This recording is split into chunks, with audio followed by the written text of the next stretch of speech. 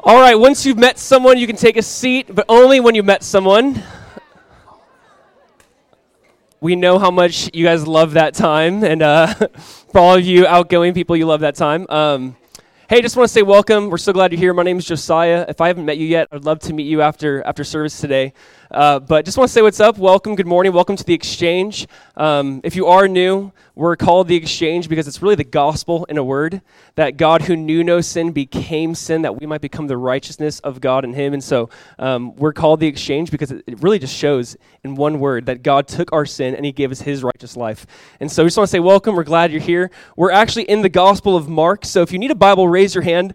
We'd love to get you a Bible so you could follow along with us. There's something about a paper Bible and following along, but we're in the Gospel of Mark, and we're in chapter 6. Mark chapter 6. Again, if you need a Bible, raise your hand. We'd love to get you one. Mark 6, let me kind of fill you in, catch you up to speed in case you are new. The Gospel of Mark, it's a year-long journey we're taking in the Gospel of Mark. We want to slow down and look at the life and ministry of Jesus. Who he is, what he said, what he claimed, what others said about Jesus. We're looking at the Gospel of Mark from this lens, that wherever Jesus went, he brought healing and life and restoration. And so we're looking at the Gospel of Mark as Jesus on mission. And our hope is that as we study the life of Jesus, that we'd also be a people that lives a life on mission. That just wherever we go, that we don't view it as missions trip, that you do it somewhere over there, but we live on mission. That wherever we go, we just bring the gospel. And so the Gospel of Mark, I like this gospel. It is the shortest gospel, 16 chapters. It's referred to as the ADD gospel, and I like that. If you're like me and you're like distracted easily, this is the gospel for you. Mark has this word he says a lot. He says immediately. Mark doesn't know how to transition well, so instead he just says immediately and goes to a new story. And that's what we see in this gospel. This is the first gospel written. This is the first gospel actually penned. It's believed by a guy named Eusebius, a church father from like the 2nd, 3rd century, said that the Gospel of Mark is really Peter's gospel. So it's as if Mark spent time with Peter, listening to Peter, and he wrote these things down. Peter actually, in 1 Peter chapter 5:13, calls Mark his son. He calls Mark his son, that Mark is a son in the faith to him. And so Peter's invested into Mark. He spent time with Mark. That this might be Mark's gospel, but we see it almost through the lens of Peter's eyes. So as we read this, it's always fun to kind of have those close personal experiences. You realize that's probably Peter's, vantage point of this. And so this is the shortest gospel. It's a really compact gospel. There's so much here. And so just so you know where we're at in this story, last week we looked at how Jesus was ministering around the Sea of Galilee. He comes ashore. This guy named Jairus, a ruler of the synagogue, meets him and says, Jesus, please come with me. My daughter's about to die. So Jesus is like, okay, let's go. As they're on this journey to Jairus' house, this woman who's had this ailment for 12 years she's been bleeding, and she comes to Jesus, and she, with this mindset of, if I could just touch his garment, I'll be made well. She touches him, and it says immediately she's made well. Then Jesus felt the power leave him and says, who touched me? And the disciples, very frustrated and confused, go, Jesus, everybody touched you. The crowds are thronging you. What do you mean, who touched me? He goes, no, I felt something different happen. And Jesus causes this woman to go public with her faith, to say, hey, I touched you. And she tells him the whole truth. While all this is happening, Jairus is just in a hurry to get home. His daughter's on his deathbed, and he's thinking, can we end this? Can we move on? And so they move on, and as they move on, someone says, hey, don't even bother Jesus anymore. Your daughter's dead. And then Jesus looks at him and says, this is the time to have faith. Believe now at this moment. So they get to his house. The daughter's now dead, and he wanted a healing, but what he gets is a resurrection. That Jesus raises his daughter back to life. And so we see these two stories of faith. And in a sense, if you remember last week, we talked about how they're incomplete faith, misguided faith, maybe even superstitious faith, and yet Jesus met them where they're at. And then Jesus also took them further than they wanted to go. And so we talked about that idea of that Jesus does take our incomplete or broken faith, and Jesus does meet us where we're at, but he also does take this man further than he wanted to go, resurrection, and further than this woman wanted to go, making her faith go public. And so we looked at that story as a whole, and we saw great acts of faith. And here today, we're going to actually see kind of the opposite. We're going to see unbelief. We saw this great time of this woman, and Jairus had this great act of faith, but now we're going to see Jesus go to people, and they just don't believe. And we're going to actually see Jesus be rejected by his own people. And so here in Mark chapter 6, Jesus now leaves the Sea of Galilee, and he comes to his own hometown. So Jesus is in his home, his territory, and his own home rejects him. And so we're going to look at rejection, that if it's a part of Jesus' life, it's going to be part of our lives. We're going to look at unbelief, how I just pray that we are a people of faith, that we actually believe God at his word. And we're going to read the story as a whole, and I think there's just so much here. And so what I kind of see in this context, we're going to look at Mark chapter 6, verse 1 through 13. And what I kind of see as a whole is this, the title today is simply Disciples See, Disciples Do. All right, disciples see, disciples do. They've watched Jesus for so long, heal and minister and love and get rejected. And now they're going to heal and minister and love and get rejected. So we see, disciples do. And please just hear this before we just study this, before we read this. I really don't want this, again, just to be something where we study a text and all it is a Bible study, but we don't necessarily believe or enter into it. Like we don't believe the text and embrace it and make it a part of our lives and realize that Jesus has called us. Jesus has sent us. That we're still part of this mission 2,000 years later, that Jesus sent disciples then and he's still sending us now. And how I just would love for us to learn from the mistakes of his own hometown, to learn from the successes of the disciples and the failures of the disciples, that we really would be a people like Jairus and this woman from last week who showed faith and not like his own hometown who didn't have faith. And so let's read. It's Mark chapter 6. We're going to read the text as a whole, and then we'll pray and look at it more in depth. But in Mark chapter 6, so Jesus just left Jairus' house. It says, then he went from there, and he came to his own country. He's in Nazareth. And his disciples followed him. And when the Sabbath had come, he began to teach in the synagogue, and many hearing Jesus were astonished, saying, where did this man get these things, and what wisdom is this which is given to him, that such mighty works are performed by his hands? Is this not the carpenter, the son of Mary, and the brother of James and Joseph and Judas and Simon? And are not his sisters here with us? So they were offended at Jesus. But Jesus said to them, a prophet is not without honor, except in his own country, among his own relatives, and in his own house. So true. Verse 5. Now he could do listen to this. He could do no mighty work there, except that he laid his hands on a few sick people and healed them. And Jesus marveled. He marveled because of their unbelief. And then he went about the villages in a circuit teaching. Verse 7, and he called the 12 to himself and began to send them out 2 by 2, and he gave them power over unclean spirits. And he commanded them to take nothing for the journey except a staff, no bag, no bread, no copper in their money belts, but to wear sandals and not to put on 2 tunics. And Jesus also said to them, in whatever place you enter a house, stay there till you depart from that place. And whoever will not receive you nor hear you, when you depart from there, shake off the dust under your feet as a testimony against them. Assuredly, I say to you, it will be more tolerable for Sodom and Gomorrah in the day of judgment than for that city. So they went out and preached that people should repent. And they cast out many demons and anointed with oil many who were sick, and they healed them. Interesting text, powerful text, a text where Jesus is rejected and a text where we see the disciples potentially being rejected as well. And I just want to pray and ask that God would speak to us this morning. So let's pray. Father, our hope is to really hear from you now, not even me. God, we just want to, what is it you have for our church here this morning? God, what is it you want to speak to us? And we thank you for this text where we're at today. God, we thank you for the reminder that if you were rejected, that we also will be rejected.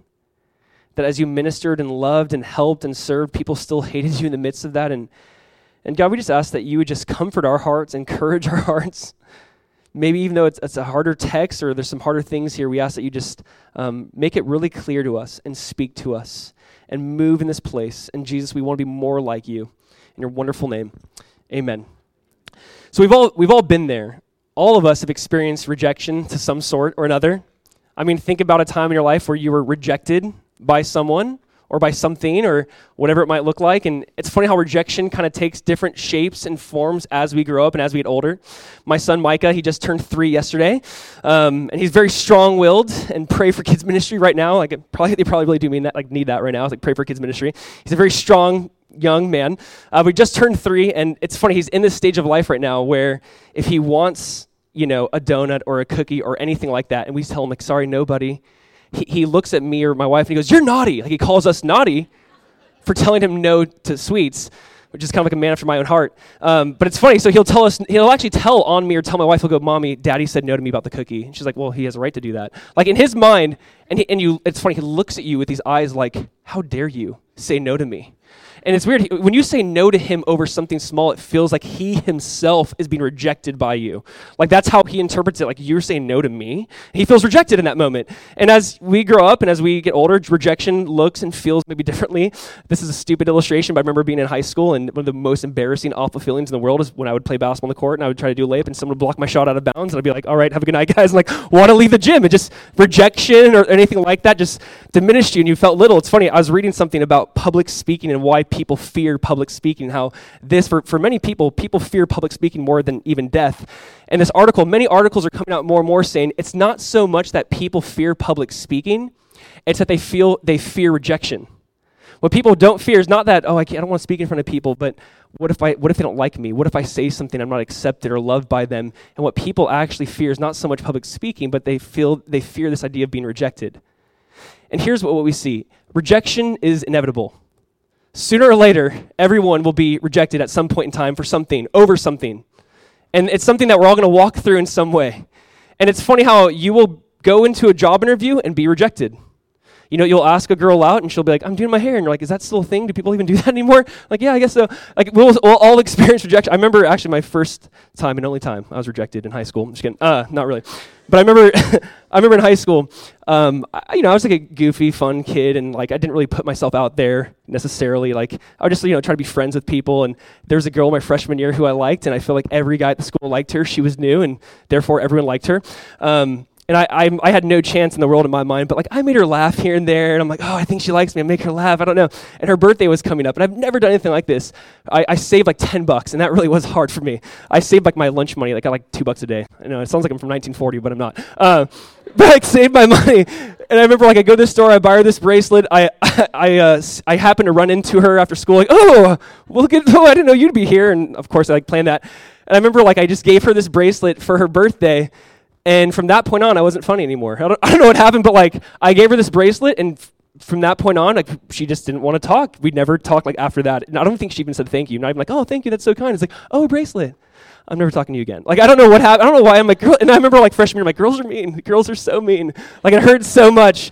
And it kind of scarred me for a couple of years. Rejection hurts. Rejection scars you.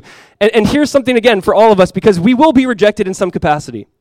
Sooner or later, someone will reject you for something you believe in, something you stand for, something you admire, something you like to do, whatever. Someone or many people, we will all experience rejection. And here's the thing. What if we didn't have to fear rejection?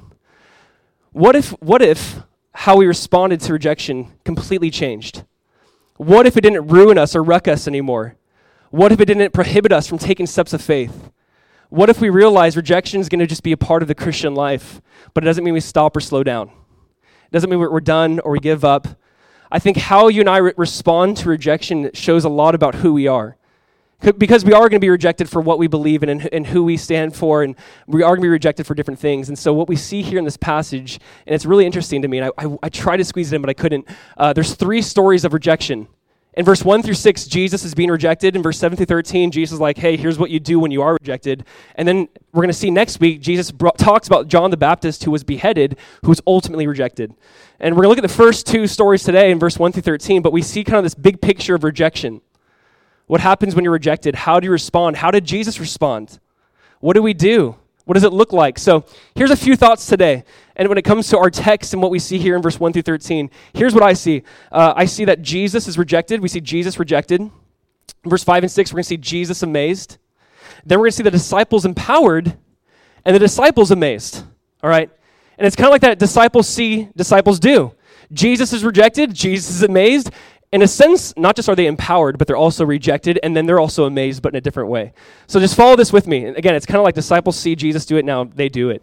So Jesus rejected. Jesus rejected. Look at verse 1 again. We'll just reread this really quick. Verse 1. It says, then he went out from there and came to his own country, and his disciples followed him.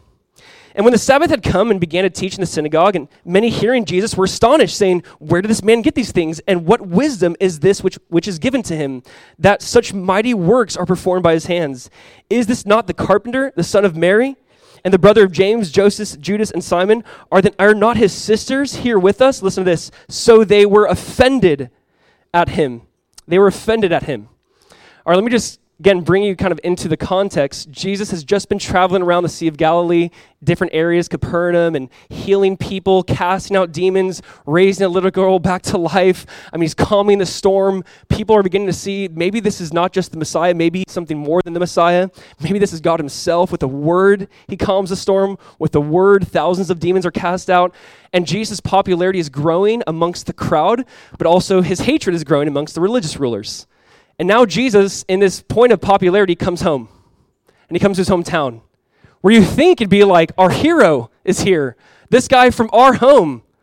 And in a sense, they are at first astonished, but it turns into being offended. Now, and I want to talk about Nazareth really quick. We don't know too much about Nazareth. You can still go there. I've been to Nazareth. We will go there in 2020, by the way, if you guys want to come. But you can go to Nazareth and see this area. It's not really an impressive area. It's beautiful views. It is elevated a little bit higher, and you have some like rocky views below, like the valley below. It's a beautiful area. But really, it's believed at this time, maybe 70 people were in Jesus' little village, really, Nazareth. Maybe at the most 200 people. I mean, not a lot of people there. If you guys remember in John chapter 1, Philip goes to Nathanael and says, "Hey, Nathanael, we found the Messiah. He's from Nazareth." And do you remember what he said back to him? He goes, "Can anything good come from Nazareth?" Like, nothing good comes from there. Like, what good could come from there? And so he says, "Can anything good come from Nazareth?" And he's like, "Come and see. The best has come from Nazareth." And just so you guys understand, too, this is the second time Jesus goes back to his home. Jesus went to Nazareth another time in Luke chapter 4, a separate time earlier. This is his second time in Luke chapter 4, just so you kind of read about his first homecoming. In Luke 4, verse 28, listen to this. It says, "So all those in the synagogue, when they heard these things, when they heard Jesus' teachings, they were filled with wrath. And they rose up and they thrust him out of the city, and they led him to the brow of the hill on which their city was built, that they might throw him down over the cliff. Then passing through the midst of them, he went his way." I don't love that part. I don't get that. It's like Jesus probably just hit the pause button, just like walk through, and like, where'd Jesus go? I don't even know how that looked like. But they bring him out to the edge of the city, and they're like, let's kill him. They were so offended at him his first time, they wanted to kill him. Jesus goes back, and now he has 12 disciples. I wonder what that felt like. Yeah, like I'm back. I don't know, but yeah, he brought his guys. He's back there a second time, and they're just as offended at him. And here's what I want us to see in this. They're going, this is not who I thought the Messiah would be. This is not how I thought the Messiah would come. They're going, we know him. We know his family. We know his siblings. We know his background. And for them, it wasn't who they thought the Messiah would be or how he'd come.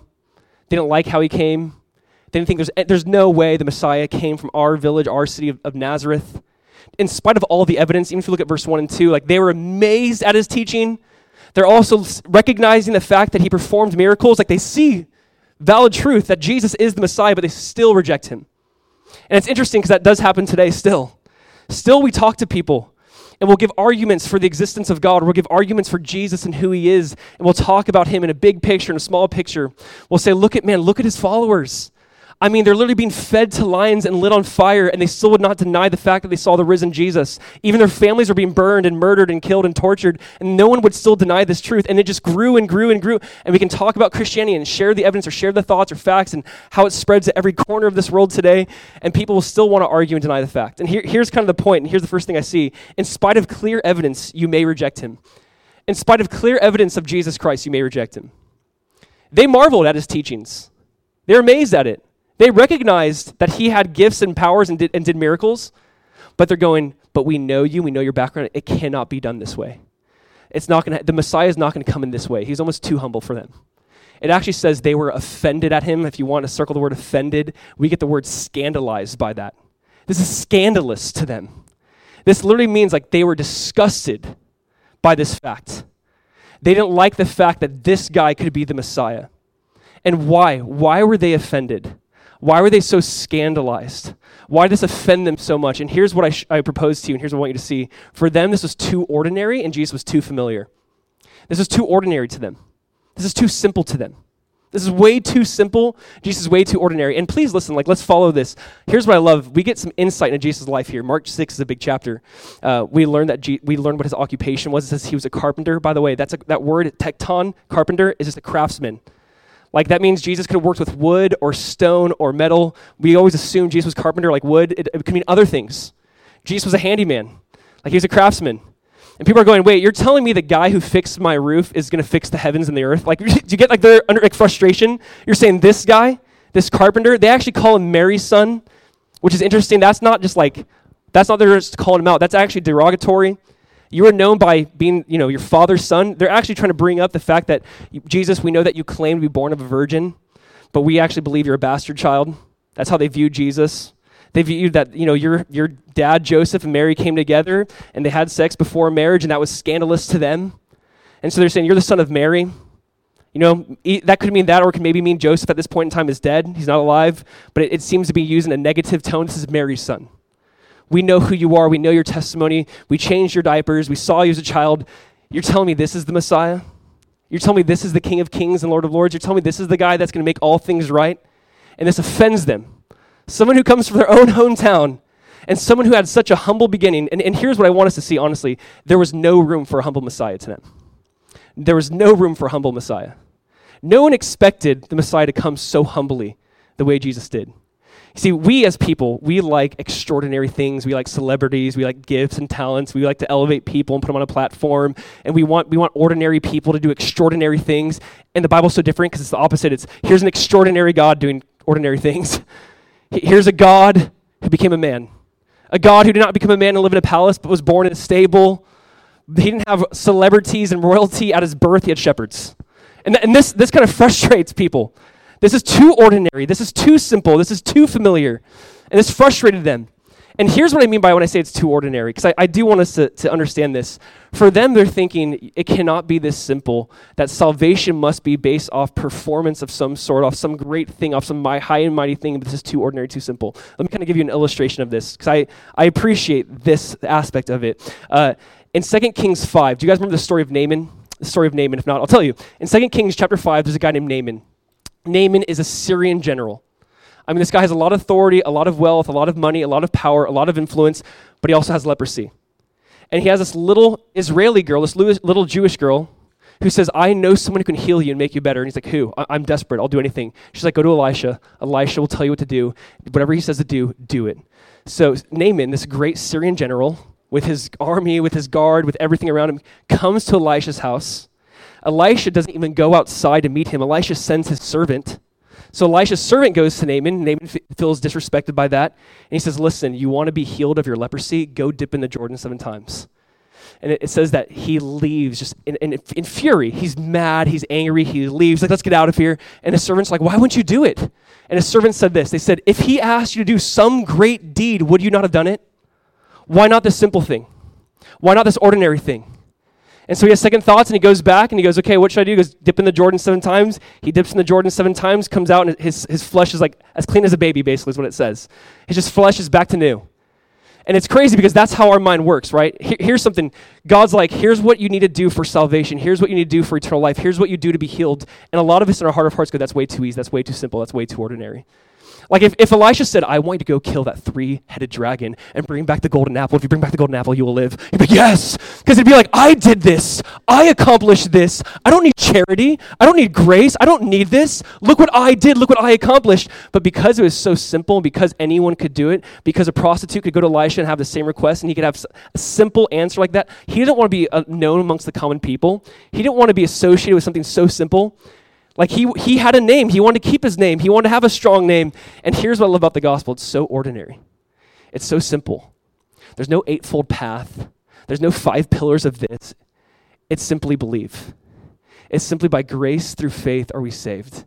It is so ordinary and so simple. And it's not like we have to be like, really smart or a different echelon of life. Like, it's as simple as a small child who can say, I believe that.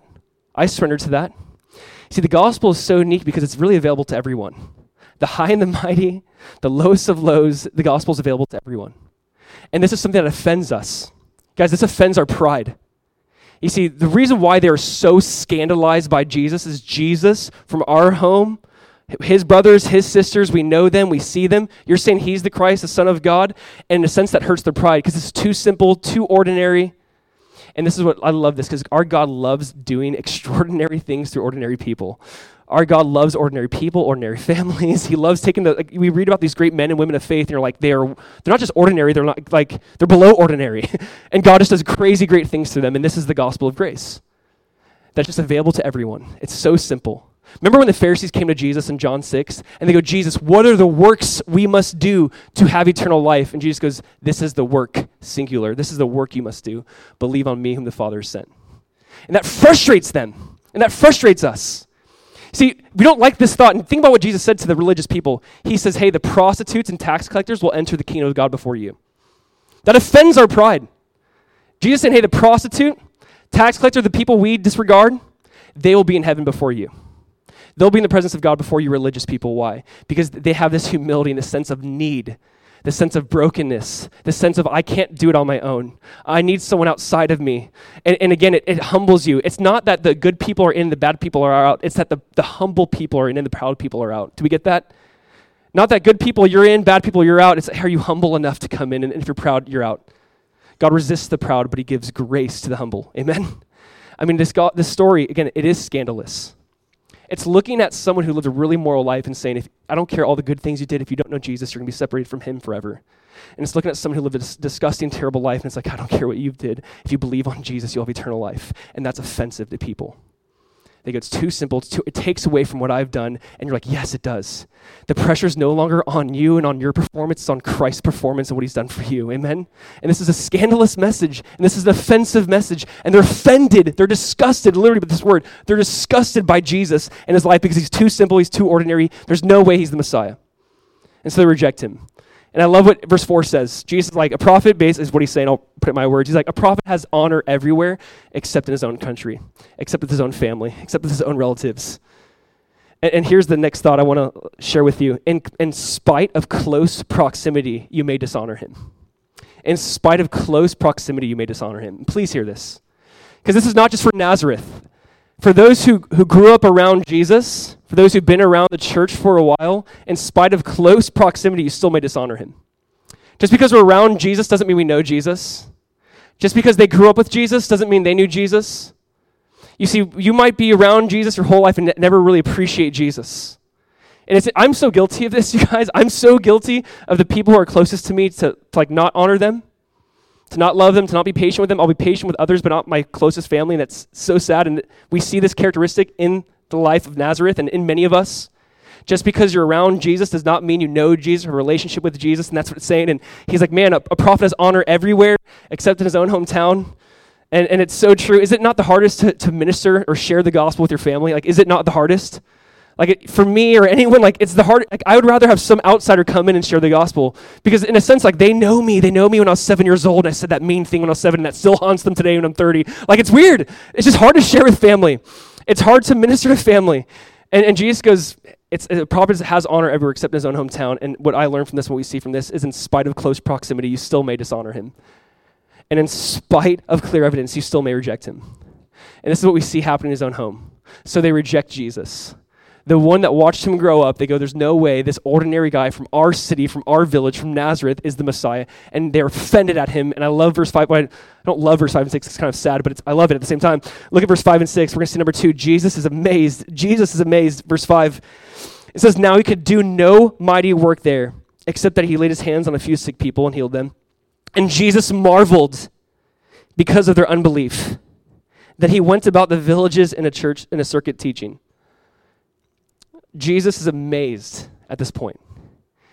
Jesus wanted to do a mighty work, but couldn't because of their unbelief. And here's what I want us to see, because I don't want us to get confused by this or lost in this. Jesus, wherever he's going, remember, he's bringing the kingdom of God. As we study this so far, remember, we've looked at the kingdom of God. It's basically opposite. It's like, hey, you want to be the greatest, be the least. You want to find your life, lose your life. The kingdom of God's like a seed. It's small and it seems like it's not powerful, yet when it's sowed into the ground, it can spread a forest. You know, the kingdom of God is so counter to how we view things. And what we see here is wherever Jesus goes, there's like many inbreakings of the kingdom of God and healing and restoration and life and people's lives being cleansed, and we're seeing all these things. And it's faith, in a sense, that we see in the kingdom that activated those things. It's faith that allowed Jesus to do what he did.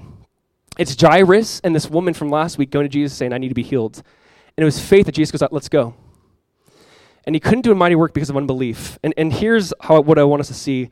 Unbelief is one thing we see that limits Jesus. This is what we see. What we see in this passage is he couldn't do, it says, any mighty work because of unbelief. Unbelief is one thing that limits Jesus. And this is something that I had to like slow down and stop and pray for our church. And just go, God, give us insight on this verse. Give us insight on what we just read here and on last week, and how do we be this group of people, Jairus and this woman, and how do we not be this group of people? This limited Jesus. One person said it this way, I liked it. He said, unbelief does not make miracles impossible, it makes miracles unnecessary. Please hear that. Unbelief does not make miracles impossible, but it just makes them unnecessary. Because God is looking for faith. God is a rewarder of those who diligently seek him, is he not? What does it say in Hebrews 11:6? Without faith, it's impossible to please him. If there's no faith, you can't please God. Something that I honestly feel convicted in my heart is this. I think growing up, I've downplayed a lot of faith in my life. Like I downplay faith. If we had to be honest, you guys, I think a lot of us, not everyone, I don't want to speak for everyone, but I think some of us have been almost scarred or hurt by people we've seen on TV and how they've talked about faith and how they've preached faith, that now we've almost gone to this other extreme of not believing that faith matters. And if that's not you, I'd say that's me. Where I've grown up and watched things on TV and they talk about faith in a way and this is just saying and it's speaking into existence, and like it kind of like, it hurts, it saddens me because they can abuse this wonderful thing God has given us called faith. They abuse it for maybe selfish gain or different things, and maybe now because of that we've gone to another extreme where we don't even talk about faith or acknowledge faith or acknowledge that faith matters or acknowledge that faith pleases God, that there is a way to please God and that's faith. And I think sometimes we kind of go too far on this. You know, like when I was reading this and praying over this, I had to get challenged in my own life because I do know I downplay faith a lot. You know, we were first praying over this in this church plant, and we had prayer meetings in our house, and it's funny, I remember I had so little faith.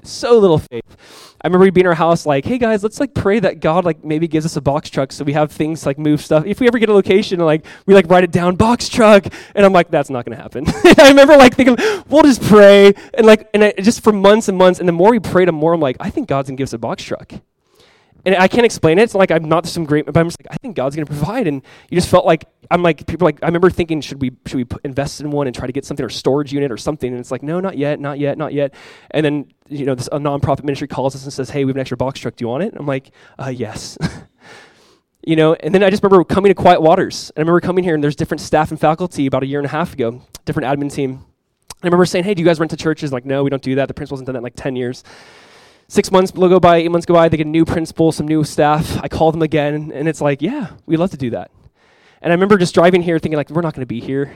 We're going to be somewhere else. Like, it would be cool to be. And I just, you know, all these thoughts that just, all these fears, all these things, and it's funny.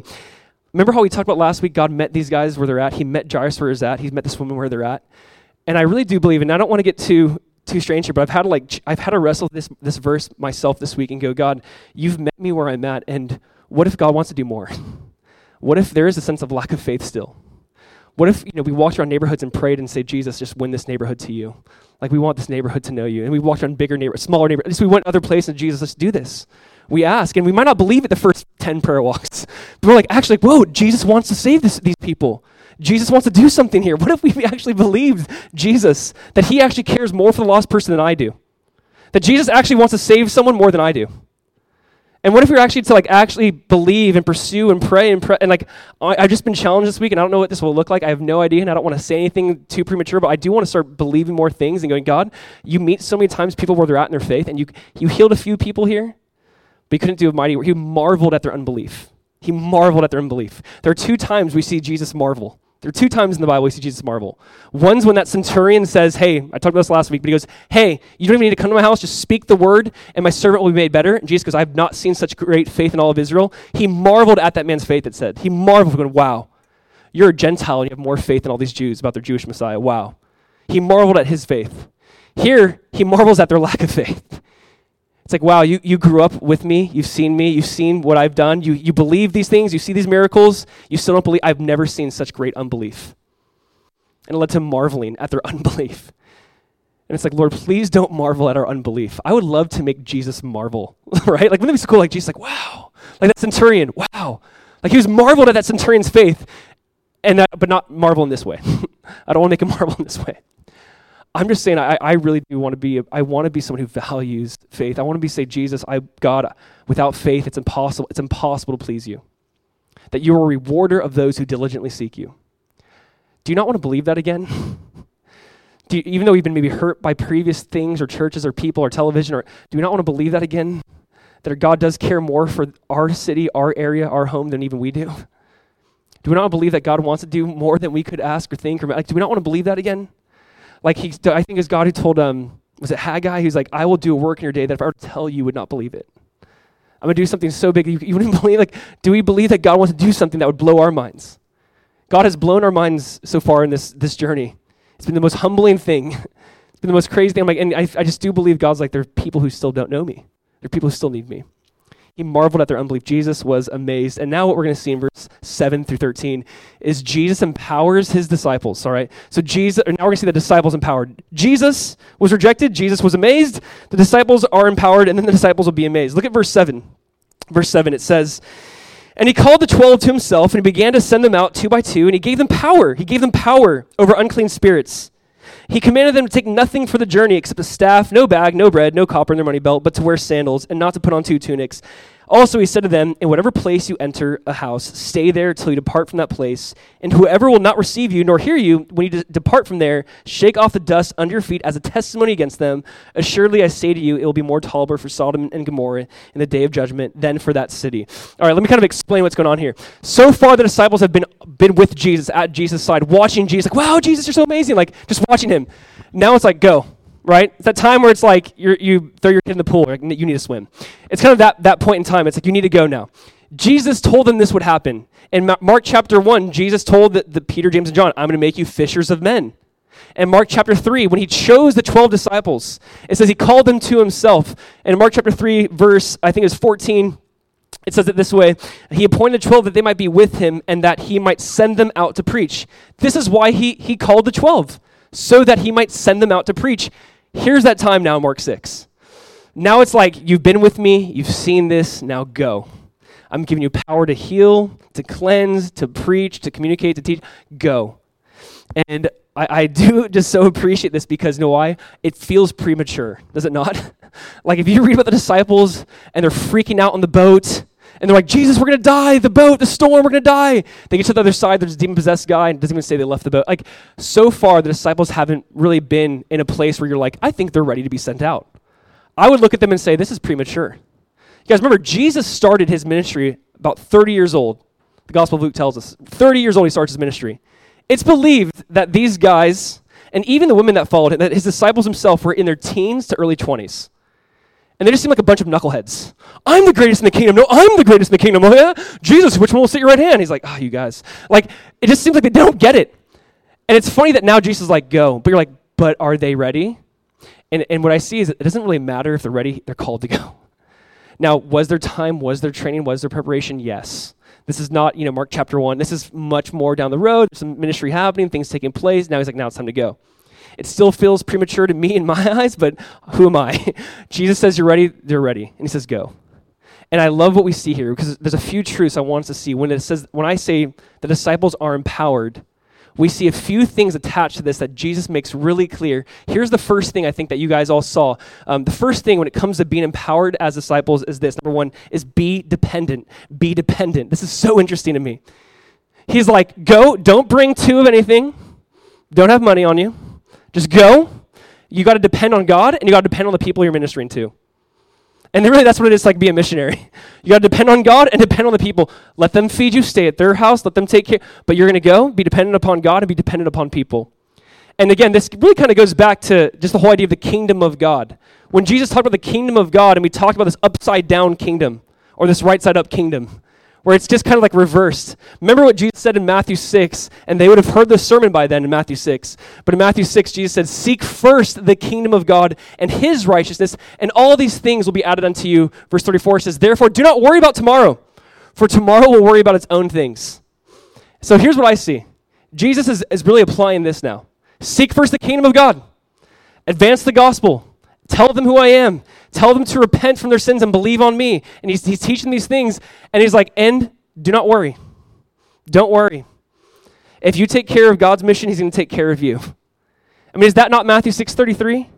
If you take care of God and his kingdom and seek that first, all those other things will be added unto you. And God has been so faithful to do that. When my wife and I wish I could tell the whole story now, but on my wedding ring before I lost it. I had Luke 12:31 inscribed on it. It was seek first the kingdom of God and his righteousness. It was that verse, but Luke's version. Because literally that was when you're 19 years old and you're going, hey, we're 19 and idiots. Let's get married. Let's go do this. And I want to serve Jesus forever. And I want to serve Jesus forever. We have no money. Okay. And honestly, God has just been so faithful. As we've put first his mission, as you put first his mission, as you put first his kingdom, watch him take care of you. He's so faithful. He really is. And he's teaching the disciples, be dependent, be dependent. Believe on God, believe on the people you're ministering, be dependent. And this is so good. And can I tell you, I have to point this out. When he is like, stay in their house, this changes how you minister to people. Because I have to point this out. They're not tourists. They're not tourists. They are staying there. They're living, they're dwelling there. And I'm going to say, like, Christians, like, we're not just tourists here. We're staying here. We're living here. We're dwelling here. We're not going to drop like some spiritual bomb and be like, peace, and like be a jerk. We're not going to do that. I think too often in Christianity, I've seen people go out and evangelize, and they say something really kind of like hurtful and almost negative and mean, and like walk away like, well, you should have believed, and like walk away, and it's like that is just arrogant and prideful and rude. And it's like, can I tell you, if you're going to sleep at someone's house that you're sharing the gospel with, it's going to change your tone. It's going to change how you speak with them, how you just listen for a while, how you just get to know them for a while. You know you'll be there in the morning, so you'll probably like, I can wait, I have time. Do you see like living missionally is not just like giving someone a tract or saying something like spiritual and running away? And like, I feel like I've seen that too often. It breaks my heart when I hear a Christian say something in public, like, well, if you don't believe, you're just going to go to hell. And like they walk away and I'm like, ugh. Like they ministered among them, they lived among them, they woke up in the morning, we're like, hey, let's have breakfast. Okay. There's something about that. It's going to change the way, it's being dependent is going to change the way that you minister and love on people. And here's the thing, again, we are not tourists. You know, people sometimes like, and there's a side of it where we should go into all the world and make disciples. Of course we should. And that's what the disciples did. But notice how they lived among them and they got to know them. And again, we're not just tourists here. Like live among our neighbors or living among the people around us. Like we'll get to know them, and it doesn't have to be just cutthroat right away. Like we can spend time with them and hear them and get to know their story and their needs and find the best way to minister to them. To find the most tactful and loving and gracious and truthful way to minister to them, not just to drop a spiritual bomb and be like, peace out. Like we got to do this maybe a little bit differently. So we see them being completely dependent. And here's what I see in the idea of being empowered. Not just are they empowered, but they're in community. Be in community.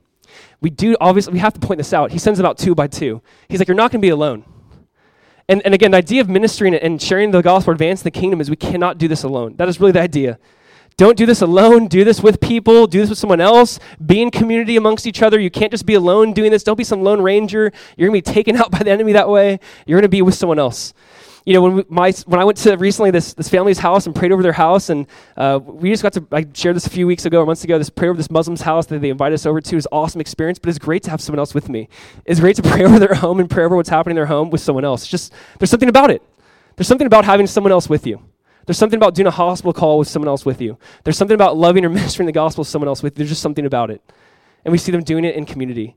And we know what Proverbs says. Proverbs 18 verse 1 put it this way. He says, whoever isolates himself seeks his own desire. He breaks out against all sound judgment. Do not isolate yourself. Be in community. Do this with someone else. Do this with each other. That is our hope. When we write down like who we are, we want to be a community following Jesus. We're doing this together. A community following Jesus. We're doing this together. We cannot do it alone. He sends them out in 2 by 2. And then here's what we see also. Expect rejection. Expect rejection. Does not Jesus tell them this? Hey, when they reject you, here's what you do. We should expect it. Jesus is like, I was just rejected in my own home. You're going to go out. You're going to be rejected sooner or later. In a sense, we should expect that. Because when you are telling someone about Jesus, that is not popular, right? Can we just be honest? Even amongst Christians, it's not popular. Christians are like, don't tell me to tell people about Jesus. You're like, what? Like, how does that offend people now?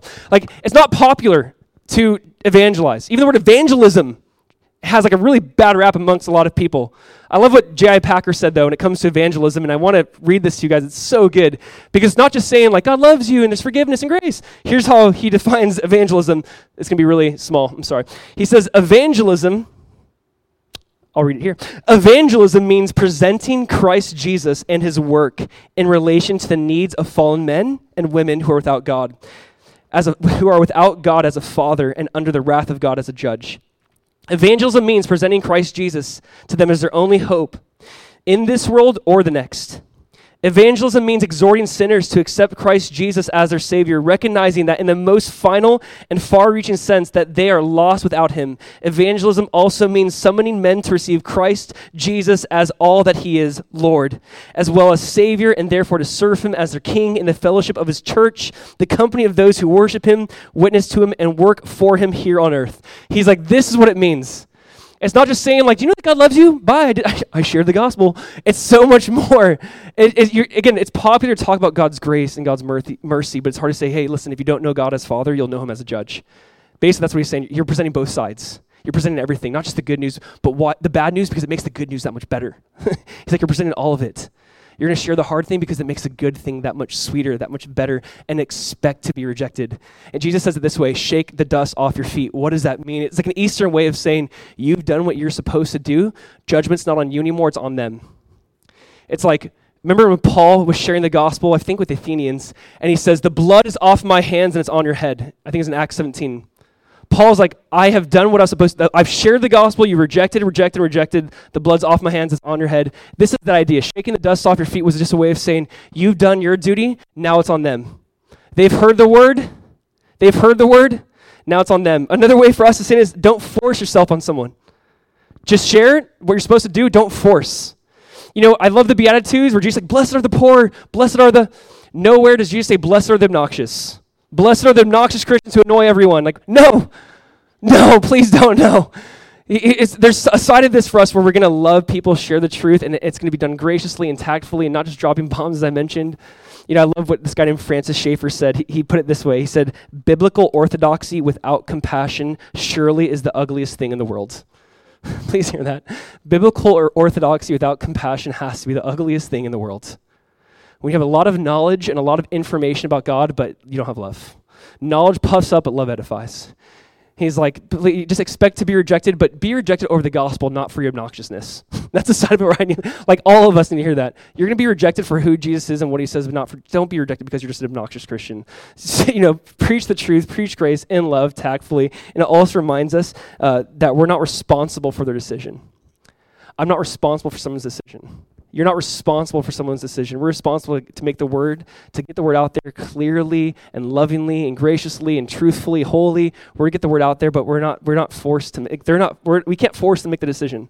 We're just gonna trust the Holy Spirit to do what he does best. So Jesus empowers them to go, to be dependent, to be in community, to expect to be rejected. And here's what we see. We see them amazed. They're amazed. Look at verse 12 and 13. You might not see it at first glance, but it says, so they went out and preached that people should repent, and they cast out many demons and anointed with oil many who were sick and healed them. Now again, this is the first time this has happened. They're not used to this. Luke chapter 10's version of this same story says they came back to Jesus and said, Jesus, we cast out demons in your name and healed people in this. And they came back rejoicing. Remember, Jesus said to them, he goes, don't rejoice in this, but rejoice that your names are written in heaven. They came back going, it worked. Jesus, it worked. I don't know if you ever had that in ministry where you're like, I shared the gospel and it worked. He's like, yeah, that's going to happen. Like, it's going to work sometimes. They're like, oh my gosh, it worked, Jesus. Like, it happened. They're healed. And they healed it. And I love this. Like, there's an amazement to this, Luke tells us. He shows us some insight of, like, they're amazed by what's happening. And here's the thing again. We're not just empowered to just go and tell people the hard things, but they healed people. They minister to people. There's a side of it where we're going to see people's brokenness and needs and going, how can we not just love you in word but in truth? How can we not just love you in word but in deed? How can we love you in our actions? How can we just show the gospel to you? And I want to end with this thought. What they preached it was that they would repent. And this is weird. This is always hard for me because John the Baptist's first word, like we see in ministry, is repent. Jesus' first word in ministry is repent. The disciples are sent out and they're saying repent. And again, this is like an ugly word to us, like repent. We just think of like fire and brimstone, some guy on the sidewalk holding up a sign like repent. And you're like, I guess I will. Like it doesn't really have a good like thing around it, but there really is something about turning back to Jesus. You're heading in a direction and turn back to Jesus. This guy named Thomas Watson, he's an old Puritan writer, so fun to read. He said, repentance is a grace of God's Spirit whereby a sinner is inwardly humbled and visibly reformed. Can we please hear that? Repentance is a grace of God's Spirit whereby a sinner is inwardly humbled and visibly reformed. One of the hardest things for us, or maybe you, family member, friend, someone in the church, where you're trying to show them their sin or talk to them about repenting or believing in Jesus, is to go, man, I cannot force them to be inwardly humble or visibly reformed, visibly change. You can't force it. We can't make it happen. We're just praying, God, Let your Spirit inwardly humble them, and let it lead to action and change visibly, outwardly, that we can all see. It's interesting, and I don't know that this is for someone, or I have no idea this is for many people, but this guy named Thomas Watson, he wrote this out. He talks about the 6 ingredients of repentance. I'm just going to put them up here really quick because I thought it was really good. I don't know if these are really all the ingredients, but I thought it was good. He talks about repentance, and he says, someone who repents and what true repentance looks like, first and foremost, they have a sight of their sin. They see their sin. It's when Isaiah sees God on the temple, and Isaiah says, woe is me. They have sight of their sin. Then they have sorrow for their sin. He calls it holy agony. And I love this. I don't know if we agonize over our sin. I don't know if we realize, man, God, I've hurt so many. I've hurt you in this process. I just ran over people. And I don't know if you have like agony over that. But he talks about just sorrow for sin. Then he talks about confession of sin and how that's where God brings healing and restoration. And you agree. Confession, this word just means to agree with God. You're like, God, you say sin's bad, I agree. God, you say this is hurting me, I agree. You say this is ruining relationships, I agree. You're like agreeing with God over your sin. And here's one that we don't talk about, shame for sin. Like, this is like, no, not, it's 2018, shame, no. But the idea is this. It's when the prodigal comes back to the father, and in his mind, he's rehearsing the speech, and he goes, I'm going to tell him I'm not even worthy to be his son. And he has this mindset of just this deep shame for his sin. He's like, I'm not even worthy to be your... And here's the thing. What does God do? What does the father do in Luke 15? The father puts his best robe on him, puts a new ring on him, kills the fatted calf. He goes, not only, you're not going to be a servant, you're not only a son, but you have my place. But we talk about that, but we don't talk about the mindset he had going to the father. He's like, I'm not even worthy to be a son. I know it sounds crazy, but that is a good mindset. It's a good mindset to realize I'm not even worthy to be called a son or daughter. I'm not even worthy. And God's like, yeah, you're not, but I'm going to make you righteous because I'm so good. Like, and there's something so imperative, but you got to recognize the shame for it. Then he talks about hatred of sin. Just knowing, like, man, this sin could kill me, it could kill my family, it could ruin relationships. I hate what sin does to me. I hate what sin does to others. I'm not hating the person, I'm just hating the sin itself and how damning it is to my life and other people's life, and hating the sin. And then he talks about turning from sin and returning to the Lord, and that's what repentance is. It's turning from sin, turning from one thing to another, turning from the lesser to the greater, turning from the sin back to God. And this is what they're preaching. They're preaching repentance. And this is not a popular word, but it's so life-changing, and it's inwardly humbling, and it's outwardly visible. And this is what we see. They're preaching and communicating, and they come back rejoicing. And next week, we're going to see another story of rejection. So I'm sorry, it's like rejection week. But we're going to see this story happening, and there's so much we learn from this. And here's what I want to end with, because we're about to take communion. And here's what I learned from this, and here's what I want to share when it comes to this. Notice that we see that Jesus was rejected, and they will be rejected. But ultimately, and I do want us to really always get back to this, on the cross, Jesus was ultimately rejected so you and I could be accepted. On the cross, Jesus cries out, my God, why have you forsaken me? So that you and I could ultimately be brought in. And I want to share this because, listen, don't reject rejection. I know it sounds weird. Don't reject rejection. When you really kind of embrace it and you realize Jesus was rejected so I could be brought in.